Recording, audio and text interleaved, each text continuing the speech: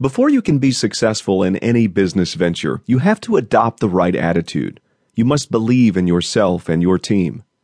Before all of the business plans, financials, marketing strategies, and technicalities are created, you must prepare yourself on a mental and emotional level for success. Success comes with hard work, and you have to be in a state of mind to handle whatever comes at you. People are going to knock you down. That's a given. They'll tell you that you can't do this and you can't do that. Your positive attitude has to be cultivated to counteract the negative outlooks of others. Remember, 20% of the people make 80% of the money. We'll go into the 80-20 principle later in the book, but the point for now is that most people are not proactively chasing their goals.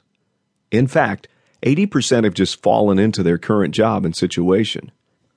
You can be part of the 20% who make their own way and who live on their terms. When others see that you are defining your success rather than adapting to the success of others, their first instinct will be to put you down. Therefore, get your mind fixed and don't waver from your post. Be indifferent to their concerns, for they are not yours. So many times, people are excited and passionate in the beginning of a venture, but lose steam over time. This stems from a change in attitude. Either they've stopped believing in themselves, gave up when circumstances became challenging, or their results weren't exactly what they planned. Essentially, the endeavor loses its novelty. So in the beginning, you have to be firm and disciplined with a positive belief system. One shred of doubt or ounce of negativity is enough to pollute a company and destroy it from the inside, either immediately or over time. So the immediate goal is to get on board with your idea, with your business, with your vision. Make it clear in your mind what you're setting out to do. It helps to write this out. Your vision needs to be well articulated and unambiguous. If you look at a lot of companies' visions or mission statements, they are vague and cliché. A clear vision with your unique goals laid out is what is going to set you apart from the pack. From the outset, you need to know that there is no such thing as luck. Successful people aren't lucky. Unsuccessful people aren't unlucky. Luck is choice, and you can choose to be lucky by making your own luck. However, the truth is you don't want luck. Think about it. If you're an amazing comedian and you have just given the most amazing performance of your career, receiving cheers and fan mail and more gigs seemingly out of nowhere, some might call you lucky. If you were truly only lucky, you should be petrified to get back on that stage. Why? Being lucky means that you don't know what you did to get a positive result, hence you wouldn't know how to create that again. That's why the saying, luck runs out, is so true.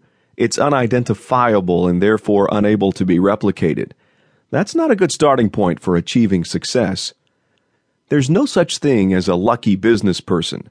Successful entrepreneurs don't bend the way the wind blows and expect to land on firm ground because they're on a lucky streak. A successful business person calculates and carries out his or her actions. He looks at what works and what doesn't, and when he finds something that works, he replicates it. Because he knows how to replicate this seemingly good luck, he appears lucky to the naked eye. In reality, luck played no part. When you even entertain the possibility of luck, you give up your control of the situation.